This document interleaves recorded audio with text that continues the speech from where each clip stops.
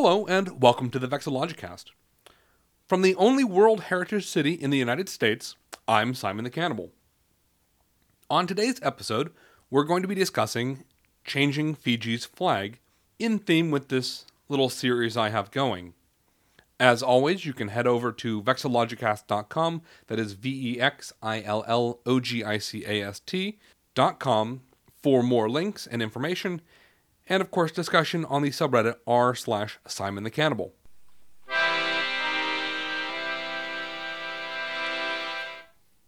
As with the episode on the Canadian flag, today's episode is going to be talking more about changing the flag of Fiji than about the flag of Fiji.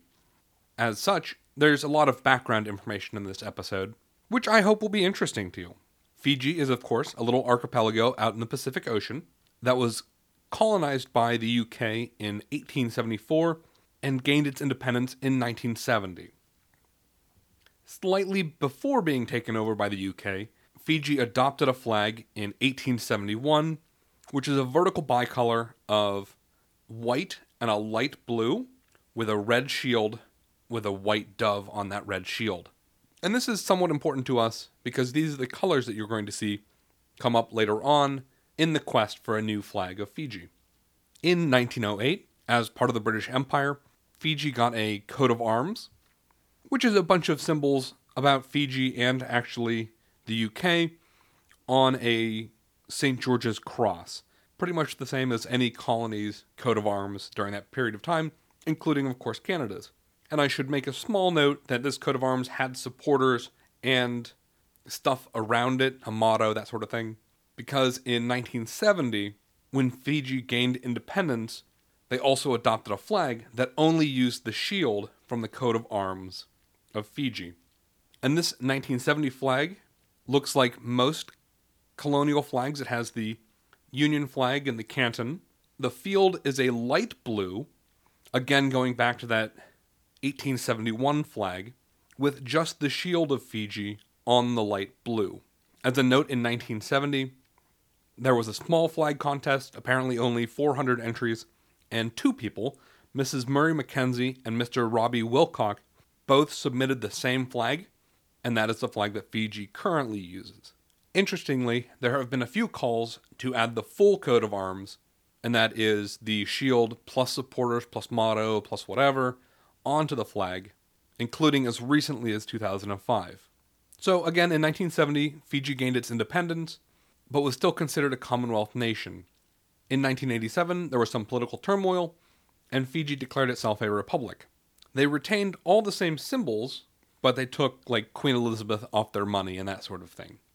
At this point, I need to introduce a major player in this story, and I'm sure I'm going to butcher his name, and this is the current Prime Minister of Fiji, Frank Bainimarama, who's quite the character. Additionally, I'm going to have to give you a little bit of detail about Fiji because I find this very funny. Fiji's population is about half the size of Philadelphia, somewhere between 800 and 900,000 residents during the points at which this story takes place. Their entire military is about half the size of Philadelphia's police force, and their entire navy consists of 9 boats and 300 sailors. Bainimarama was in charge of the navy. He was officially Commodore, but then his title was bumped up to Rear Admiral of the Fijian Navy. And again, this is a navy of 9 boats. So the scale of the following events is just amusing to me. In 2000, there was an attempted coup against the government in which a wealthy businessman took the government hostage. And this is where Bainimarama really comes into the stage, because it's called the coup inside the coup, where he took power and deposed the people who were coupping, but also kind of still took power and got rid of the government, and then stepped down from power. And in 2001, there was an election for a different government. So it's a weird little coup in a coup. And again, this is a person in charge of the 300-person navy of Fiji. At this point, he is very politically active, and he's pushing for different things and pushing for this government to punish the people who perpetrated the coup, and is really calling for an end to racism. Apparently there's great tensions between those persons of Fijian ancestry and Pacific Islander ancestry and people of Indian ancestry who, while being citizens of Fiji, were brought over by the British as laborers while Fiji was a colony of the UK. Anyhow, this all gets mixed up and thrown in a pot, and in 2006, Bainimarama goes and says, screw it, I should be in charge, and throws another coup.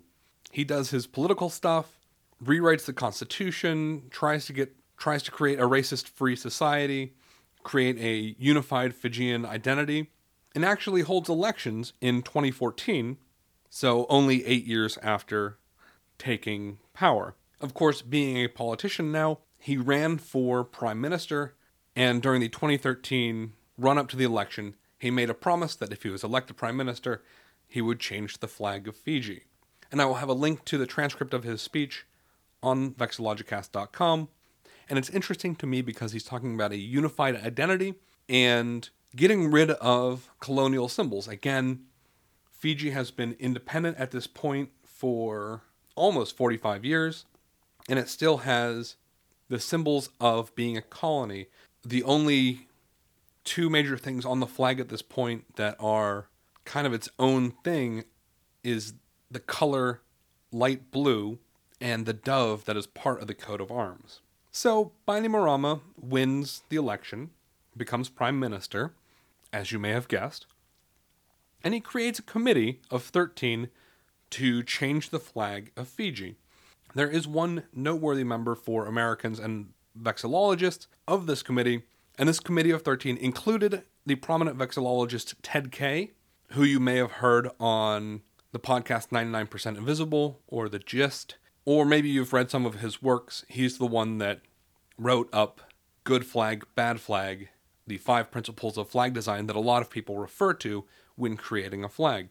At first, this committee was supposed to exist for like 6 months.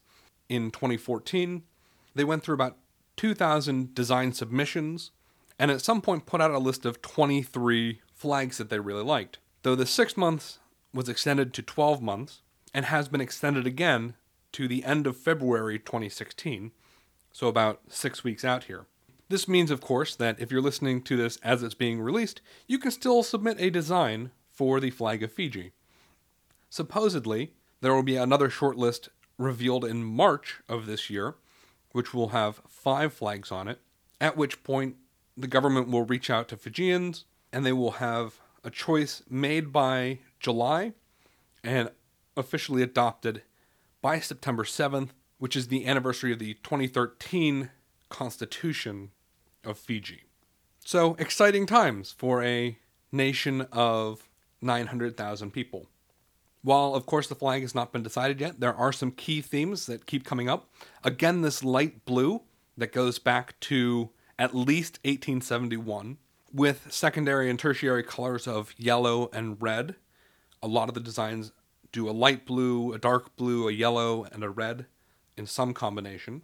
Often there is a flower, a native flower of Fiji, a conch shell, a turtle, a sailboat, that sort of thing, where it's evocative of a native Fiji identity, which, of course, any good flag should invoke the identity of its people.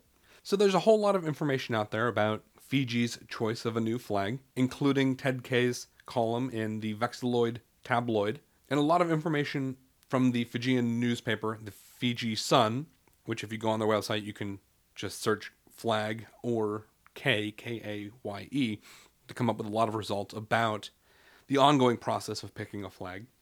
And I will, of course, have links on vexillogicast.com. But I'm just very interested to see how this all turns out and to see the inner workings of changing a flag that was so recently adopted. But yeah, I'm just very excited to see how this all turns out. It's not every day that you change your flag. Although, of course, somewhere in the next 2 episodes, we will be talking about New Zealand and their current flag change operation.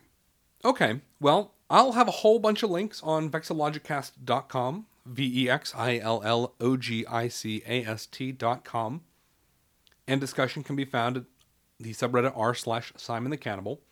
Hop on over to Facebook and like the Vexillogicast. I have my own personal Twitter and Patreon pages, should you be so inclined to interact or donate. And I'll keep you up to date with the Fiji situation as we know more. But of course, either New Zealand or South Africa are coming next week. Thanks again for listening, and best wishes from the Vexillogicast.